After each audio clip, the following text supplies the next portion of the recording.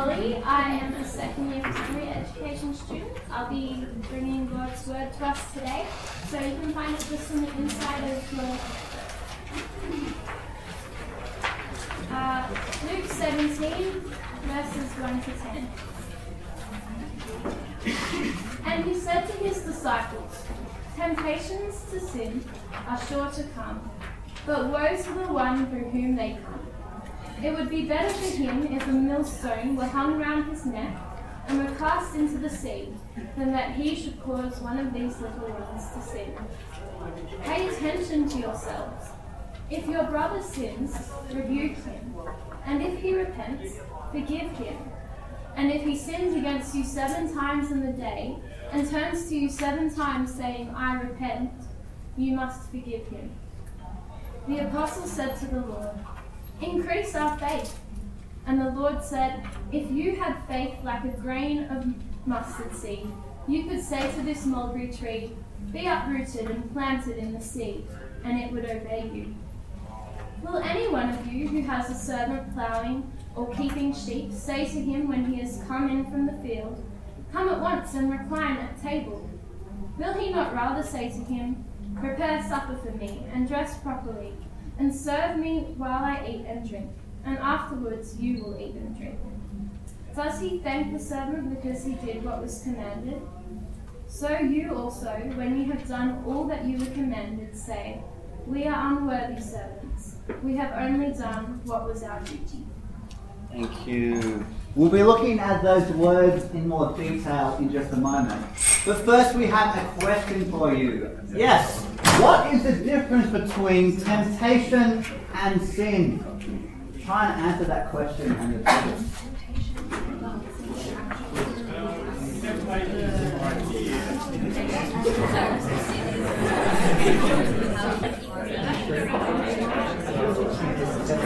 Hey, friends. Good to have you here. My name's Rob. Haven't met you before. Great to have you here with us. If it's your first time along, great to have you here at our Bible talks, where we meet here on a Wednesday and Thursday to read, as Johnny said, through Luke's Gospel at the moment. It's amazing the things that you hear Jesus say and teach on as he's bringing in God's kingdom.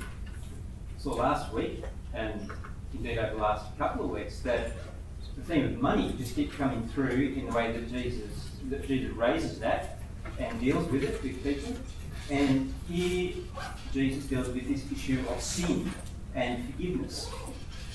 You would think that with a grand vision like the bringing in of the kingdom, that small things, well, seemingly small things like money, saying sorry, forgiveness, where do they have their place in such a big grand scheme?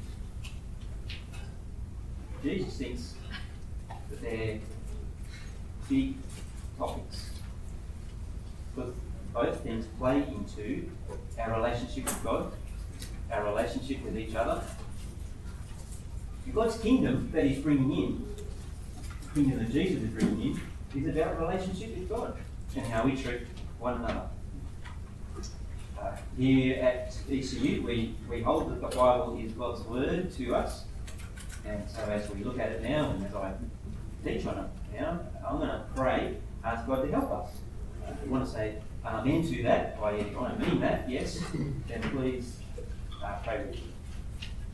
Lord, thanks for your word. Thanks for the way you've been teaching us about your kingdom that Jesus brings into the world. As we look at this part of your word now, please guide us, help me to be able to speak clearly, and help us to be able to respond properly to your word. Amen. Jesus says in verse 1, "Temptations to sin are sure to come." Temptations to sin are unavoidable, says Jesus. And everyone agrees. The world agrees. Non-Christian writer Oscar Wilde, may not have heard of him, famously said, the only way to get rid of temptation is to give into it. Temptation is everywhere. Most people would agree.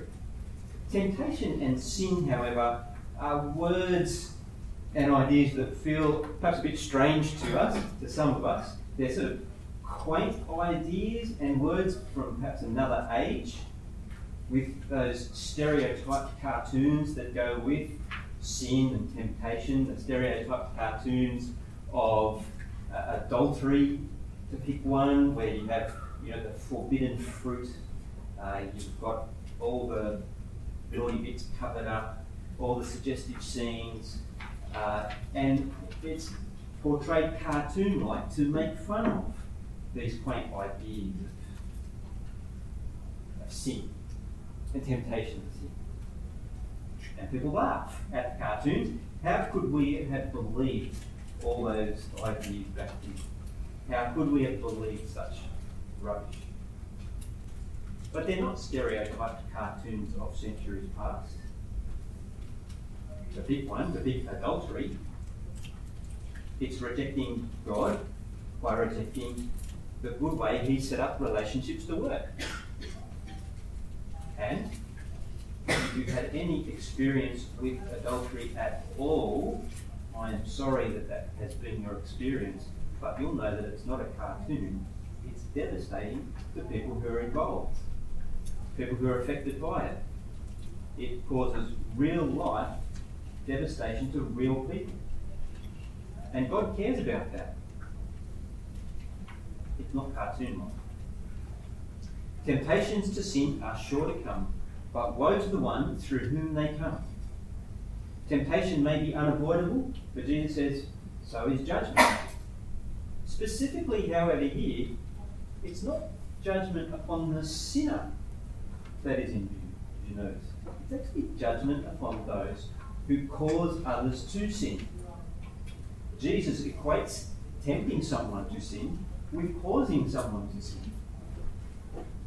He said to them, verse 2, it would be better for him if he had a millstone hung around his neck and he were cast into the sea than he should cause one of these little ones to sin. Sin doesn't occur in a vacuum. It doesn't just occur to isolated individuals. Sin involves a whole world, a whole community of teaching how to sin, of giving opportunity to sin, let alone people who actually do that. Importantly, Jesus shows there's a distinction between sin and temptation. Now, you might think that's rather obvious. They're two different words, they're two different things. But I think sometimes we, and especially if you're a Christian, you might blur the two things together and think that sin is temptation, temptation is sin. Sometimes we experience it that way, but merely having the thought pop into your head doesn't equate to sin. Merely having the thought to pop into your head to badmouth somebody when the person who is the topic of discussion or gossip that you're hearing, I know for me, words just appear in my head when people are being talked about, or words to put people down that seem to come out of nowhere in my head. They just naturally appear. I don't know where that comes from, but it just seems to be there. Maybe it's a lifetime of watching bad sitcoms on TV through the 80s. It's just awful, just is there. And I didn't think about it.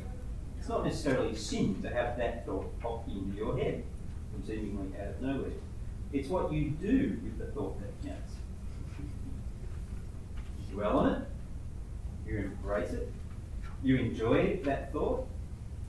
No, you, sorry to use the line, you've got Taylor Swift, shake it off. You get rid of that thought.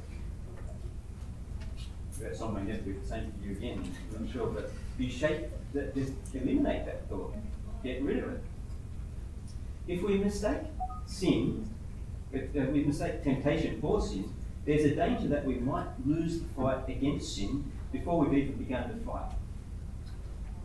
When you think, oh, I've had that thought again, I've had that thought again. I've failed again. Within minutes, I've failed again. Jesus mentions it 7 times a day. 77 times in the last hour. I've had that thought again. I'm beyond repentance. There's no hope for me. The reality is, yes, you're a sinner. If you follow Jesus, you're a sinner who's been redeemed and brought back. Don't throw in the towel that quick. Rather, you need to fight against sin, against temptation to sin. It would be a strange soldier in combat, wouldn't it, who is surprised when the enemy makes an advance on their platoon or the troops. That would be a strange soldier. And well, who's that over there? They're coming this way. They're the enemy. Don't be surprised by sin or by the temptation to sin. It's a dangerous soldier in combat who surrenders as soon as the fighting starts. The bullets start flying and says, that's it, we're done for. I'm out of here, white flag. Temptations are a reality. Expect them and fight against sin or flee from sin, as Paul says in 2:22. Flee the evil desires of you. Don't play with them, but don't let unnecessary guilt hinder your fight. Now, you have to be a little bit careful here, and I hope you can hear some of the warning signs. Jesus does make a distinction here between sin and the temptation to sin, but he doesn't say where the line between the two is.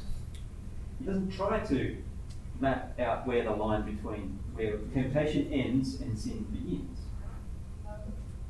It sounds a bit contradictory, but just because sin and temptation are two different things, don't try and draw the line between them. Because so much of the time, attempting to draw fixed, hard lines already gives away the symptom that you actually want to cross the line in the first place. Don't seek to make the line, just run from sin. Fight the temptation to sin. Okay, back to Jesus.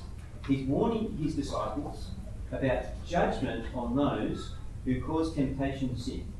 It would be better for him if a millstone were hung around his neck and he were cast into the sea than that he should cause one of these little ones to sin. The little ones to sin. Youngsters, little people, who are they? In Luke's Gospel, the disciples of Jesus are called little.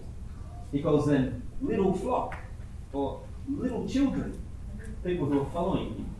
And here he talks about these little ones with the disciples around. It's a picture of those who are young in the kingdom. It's those who are following Jesus. It could be those who are, by virtue of their age, they are young as well, who are in the kingdom. People who look up to another to follow, look up to another to lead them. And so, straight off the bat, if you're leading a youth group, if you're in a position of teaching a youth group or a Sunday school, or here leading in a faculty group, then please, friends, take note. You're accountable for how you lead. You're accountable for how you lead other people and where you lead them.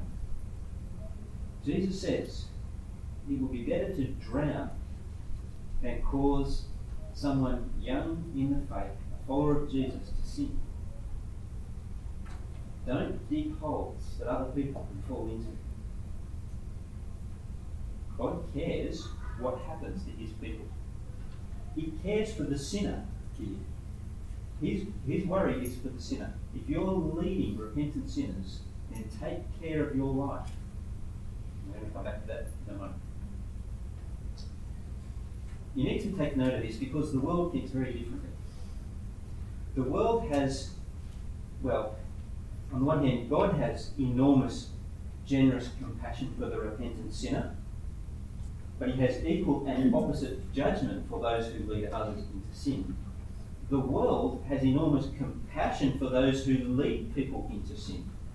The world will affirm anyone who is seeking to market anything that people want, any new freedom. The world will make space for. Do whatever you like, just don't hinder the freedom of others. Don't try and tell others what to do. But the world has the equal and opposite judgment on sinners who seek repentance. People who point out sin, people who own up to sin, people who own up to failures, don't want to be known by the world. More of that later. The world says, do whatever you like, just don't hinder others. God says, what to? Everyone be responsible for everyone. Now that's slightly incorrect. It's a bit of an overreaching statement. I'll clarify on the way. But point 2, Jesus saying, everyone be responsible for everyone. I'll qualify that. Verse 3, pay attention to yourselves. That's what you're supposed to do. You pay attention to yourself. You look after your own self. That is, firstly, don't give in to temptation by sinning. Don't say, someone's causing me to sin. Someone's tempting me to sin. No, Jesus says, no, pay attention to yourself. You be responsible for your own actions. Secondly, don't treat temptation lightly. Flee from it. Don't, again, use the I didn't cause that temptation. No, you take responsibility. Flee from that. Thirdly, pay attention to where the real fight is. That is, expect temptation and don't be surprised by it, but know that the real fight is giving in to temptation. And fight it there. I don't like the idea that the world wins. This is not the best way to attack temptation and deal with it. But this is my way, not the enemy. I don't like the idea of the world winning and gaining defeat over me. And so when there is the opportunity for temptation that I'm aware of, I picture a battlefield that I'm on, and the world is watching on, however it may be. Otherworldly, and God is watching on certainly. People watching on eager for me to be defeated. But I'm not going to let that happen. I'm not going to let that happen. I'm not going to give into that and give them that pleasure. Again, it's not the only motivation, not necessarily the best motivation for resisting temptation. The reality is, Jesus has won victory so that we can rest in Him. Rest in His victory. And fourthly, if you do fail, don't compound your sin by blaming others, but take responsibility by admitting failure and owning up to your own actions. So, that's the first thing. Pay attention to yourselves. Be responsible for yourself. But notice also, take responsibility for your brother's actions. Verse 3b, if your brother sins, or your sister presumably too, if your brother sins, rebuke him or her, and if they repent, forgive them. If your brother sins, rebuke him, he repents, forgive him. Learn to love being rebuked. Nobody loves being rebuked. Means you're being shown where you're wrong, and they do wrong. The reality is, everybody hates it. The person being rebuked hates it.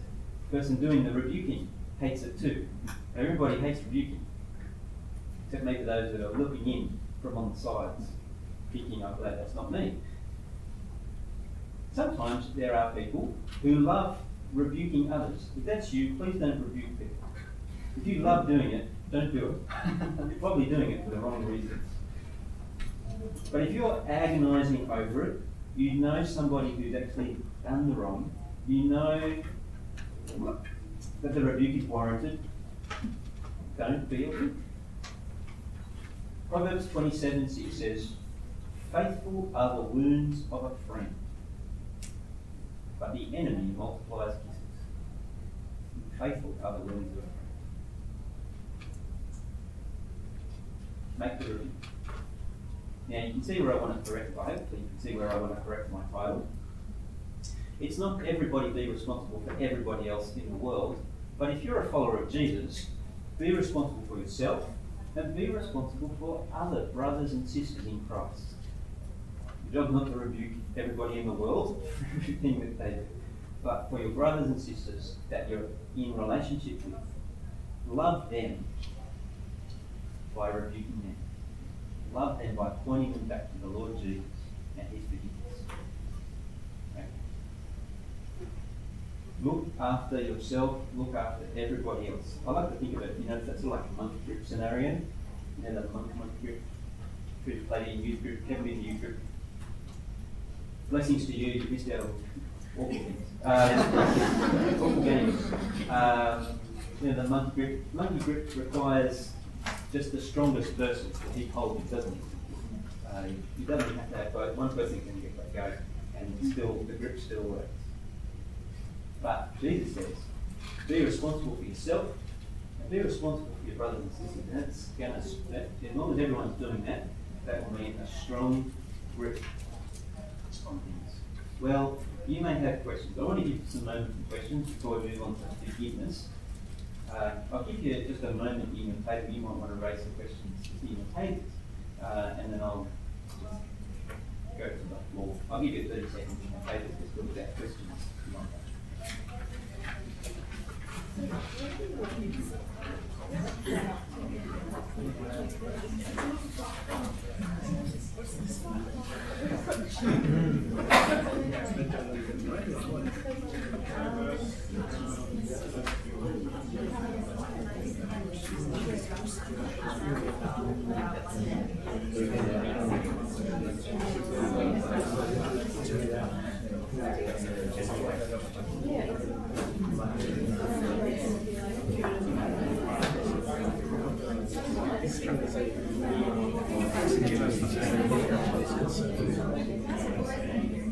Okay. Any questions that you want to ask flying out of that? I'm very happy for them to be. That's okay. Or we can move on. There is a question there.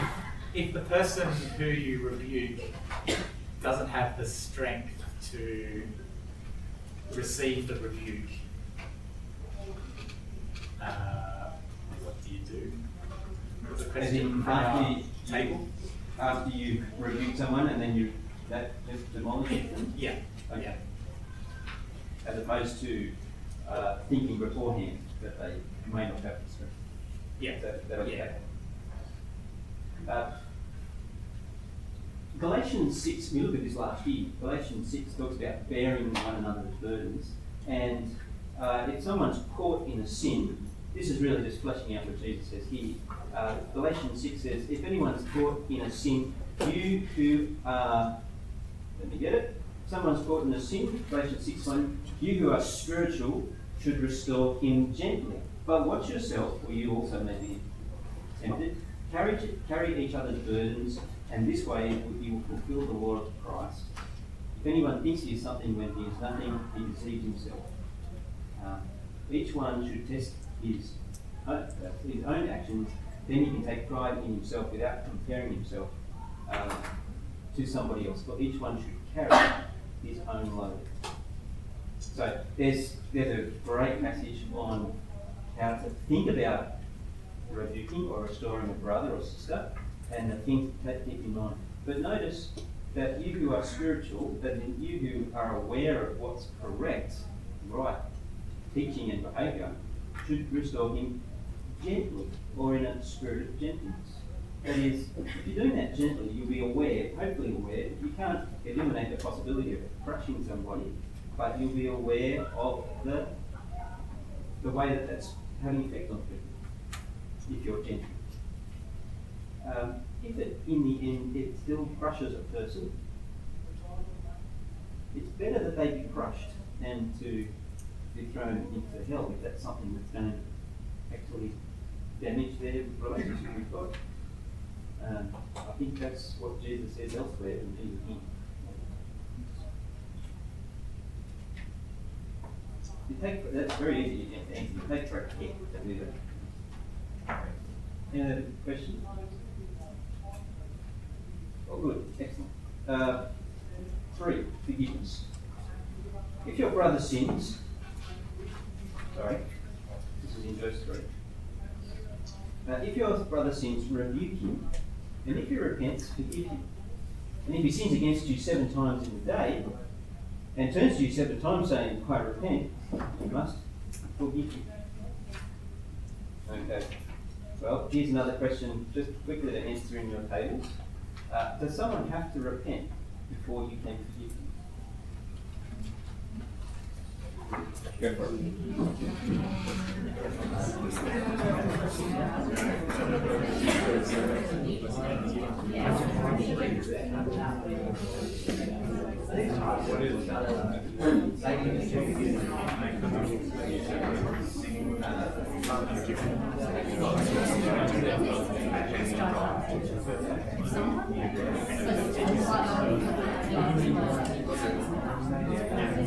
What do you think?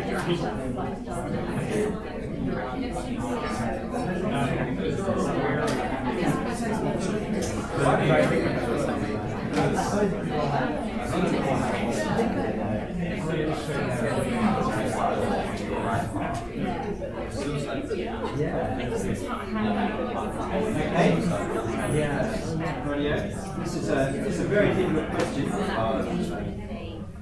This may even be a question that is not just difficult intellectually, but difficult in experience.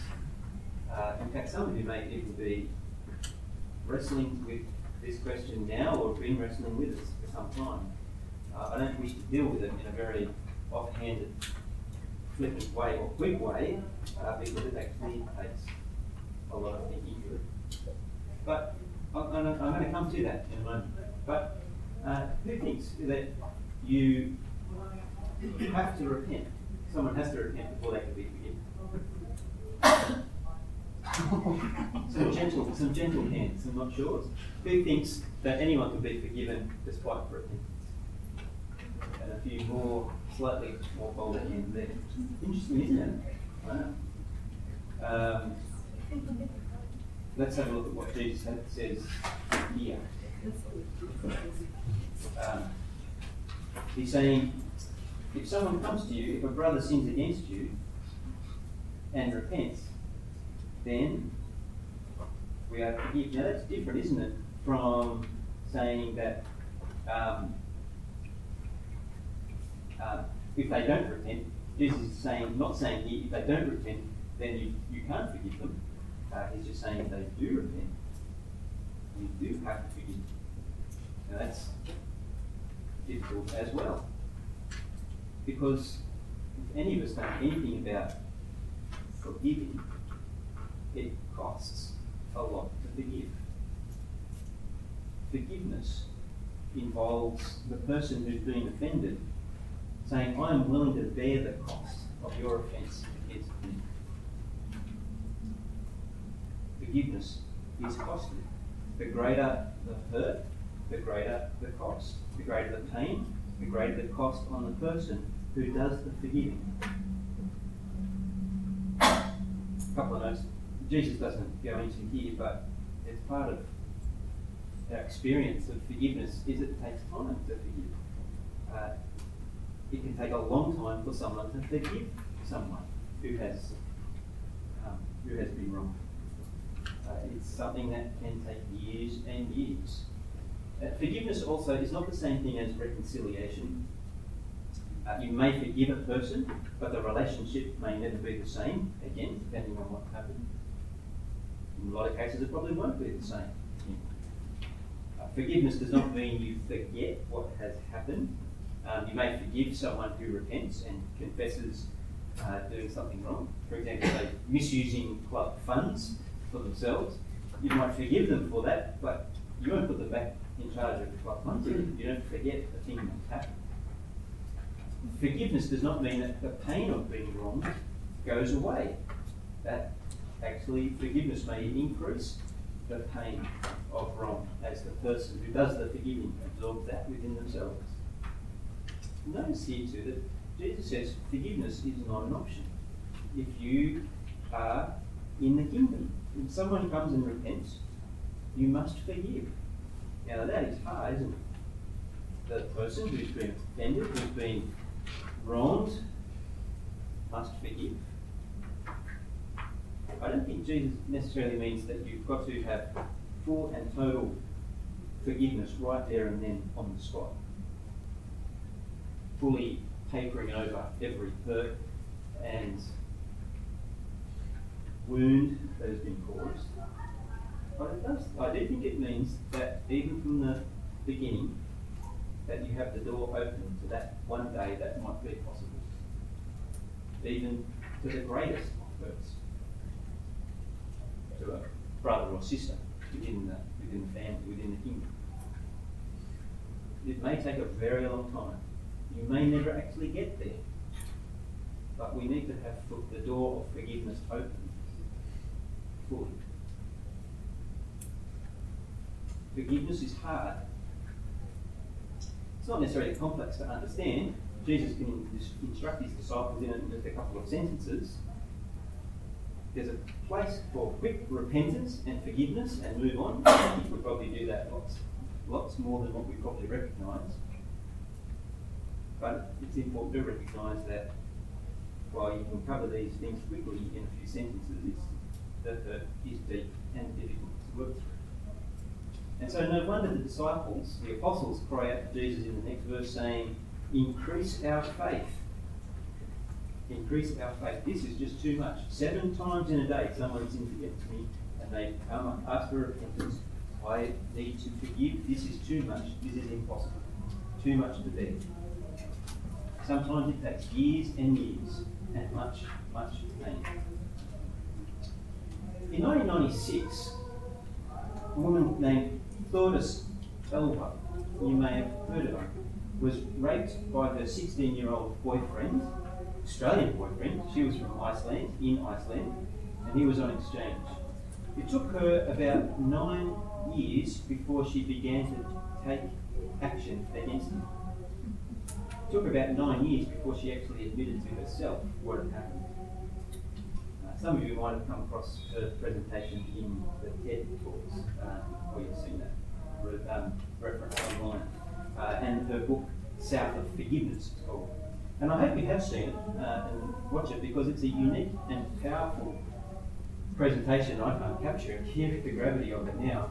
But she's not a Christian, but after 9 years she realised that she had to forgive him, though he had left soon after the rape had taken place. It's not because she wanted to restore a relationship, but because it was ruining her own life.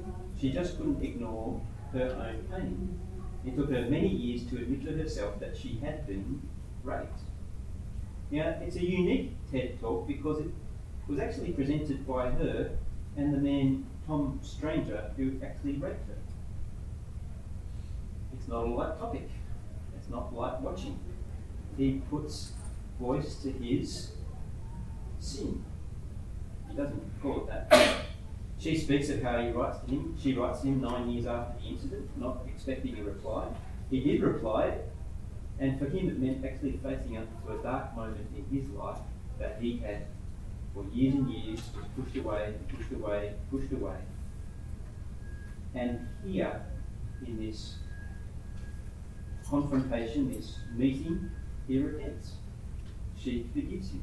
He owns up to his own hideous actions. And after corresponding across the world for another 6 years, she realises that they need to meet for her to get real closure. She's married with children by this stage, but he travels to South Africa to meet, to seek proper face-to-face forgiveness and restoration. That much of their tension. She doesn't play down the seriousness of what he did, nor does he. She's angry, but she forgives him. It's powerful. It's a powerful reality that you might say just doesn't make sense. Where's the justice? Where's the retribution? He gets off. No charges. No nothing. Neither of them are Christians, as far as I know, but it's a great example of forgiveness and repentance that Jesus is talking about here, and all the way through Luke's Gospel. Luke 5, Jesus says, it's not those who are well who need a physician, but those who are sick. I've not come to call the righteous, but sinners to repentance. Jesus' mission involves bringing sinners back to God. And the judgment that is due to us is meted out on him. The forgiveness is costly. It costs the life of Jesus to bring sinners to forgiveness. And it's serious, this forgiveness. It's not just a comfortable addition to life. So it's nice if we've got a bit of forgiveness going around. It's absolutely necessary for life to happen at all. It saves people from carrying on in their own wrongdoing and carrying that into judgment. And Jesus says, into hell. Forgiveness is massively important. And it's big. It's big enough to forgive the worst of sinners. God loves to repentant sinners and lavishes his love on them who sin. The forgiveness that Jesus brings between us and God flows over to our lives and with each other. So friends, if you're here and you've not actually experienced forgiveness from God, and you know that you're not in the right with him, then friend, don't leave here without knowing that you can be forgiven. You can be right with God. Come and talk to me afterwards. What if we're Christians? What if you're a believer? We're in a very difficult time these days as Christians. We've always been ridiculed by the world, but now we're sort of censored in the world. We actively pursue. But don't retreat or despair, but rather the opposite. God, in the way that he's forgiven us, has given us something very precious in Jesus' death and the forgiveness that it brings, that the world just does not understand, but needs to understand. The world stumbles about in this whole area of repentance and forgiveness. It just does not know what to do. When this woman Thordis went to speak at the Women of the World Festival in London recently, there was such a great protest that the guy would be there too, that it was shut down. There was protests and that it wasn't held.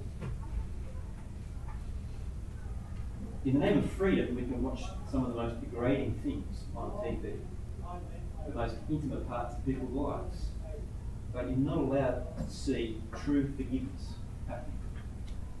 That's horrendous.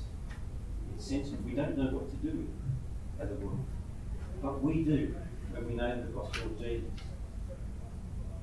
Those old sins, the cartoon ones of adultery, alcohol abuse, are ridiculed by our society, but they've given way to the new sins in our culture of racism, homophobia, pedophilia, and misogyny. And they need dealing with, they need naming. And the Bible outlines how to deal with the old sin and the new. And the gospel message rings clear. Sinners who repent can be forgiven. Sinners who repent are a treasure to God. Change is possible in all these areas. But in the new world of sins, forgiveness doesn't seem possible for the sinner. Reconciliation is not possible, repentance not possible. Alcoholics Anonymous is easily found, but there's no help group for homophobes. There's no Homophobes Anonymous for those who struggle with it. There's no activist group that puts on therapy for men who struggle with misogyny. That just doesn't happen in our, it's not a category of our world is interested in dealing in having sinners come to repentance, whether it's the old sins or the new sins. What the world needs from us is for us to learn theology. That is to learn what our God is like and teach what our God is like. That he loves repentant sinners and will welcome them in to bring full restoration and have that flow out in people's lives where true repentance can come and true forgiveness can come to our world. I'm going to leave some prayer on these things. Father, thank you for showing us who you are and what you are like. Thank you that you welcome repentant sinners. Thank you that you've given us a way of doing forgiveness amongst each other. Help us to practice that well and help us to share that with the world who so needs your love and forgiveness.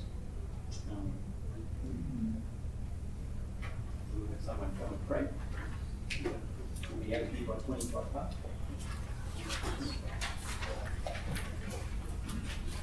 Hey, I'm Alex Alpha. I'm in second year engineering, but please pray with me quickly just to wrap up. Dear Heavenly Father, thank you for On Board and the opportunities that we have had over the weekend to learn about you. We pray also for university campuses all over Australia, specifically for Monash Uni. They've got a few staff workers there, and as they look through Mark, please give their leaders faithfulness to present your gospel to the students there. Specifically, as we think about what we've learned just today, help us in wisdom apply it to our lives, so that we may be aware of temptation and sin, so that we will fight. Help us to be responsible for each other in Christ and ourselves, building each other up away from sin and forgiving one another. We know that this week we have sinned against you, so we ask for your forgiveness, so that we might continue in our relationship with you, putting on sin as we praise you for what you have done indeed. Amen. Amen.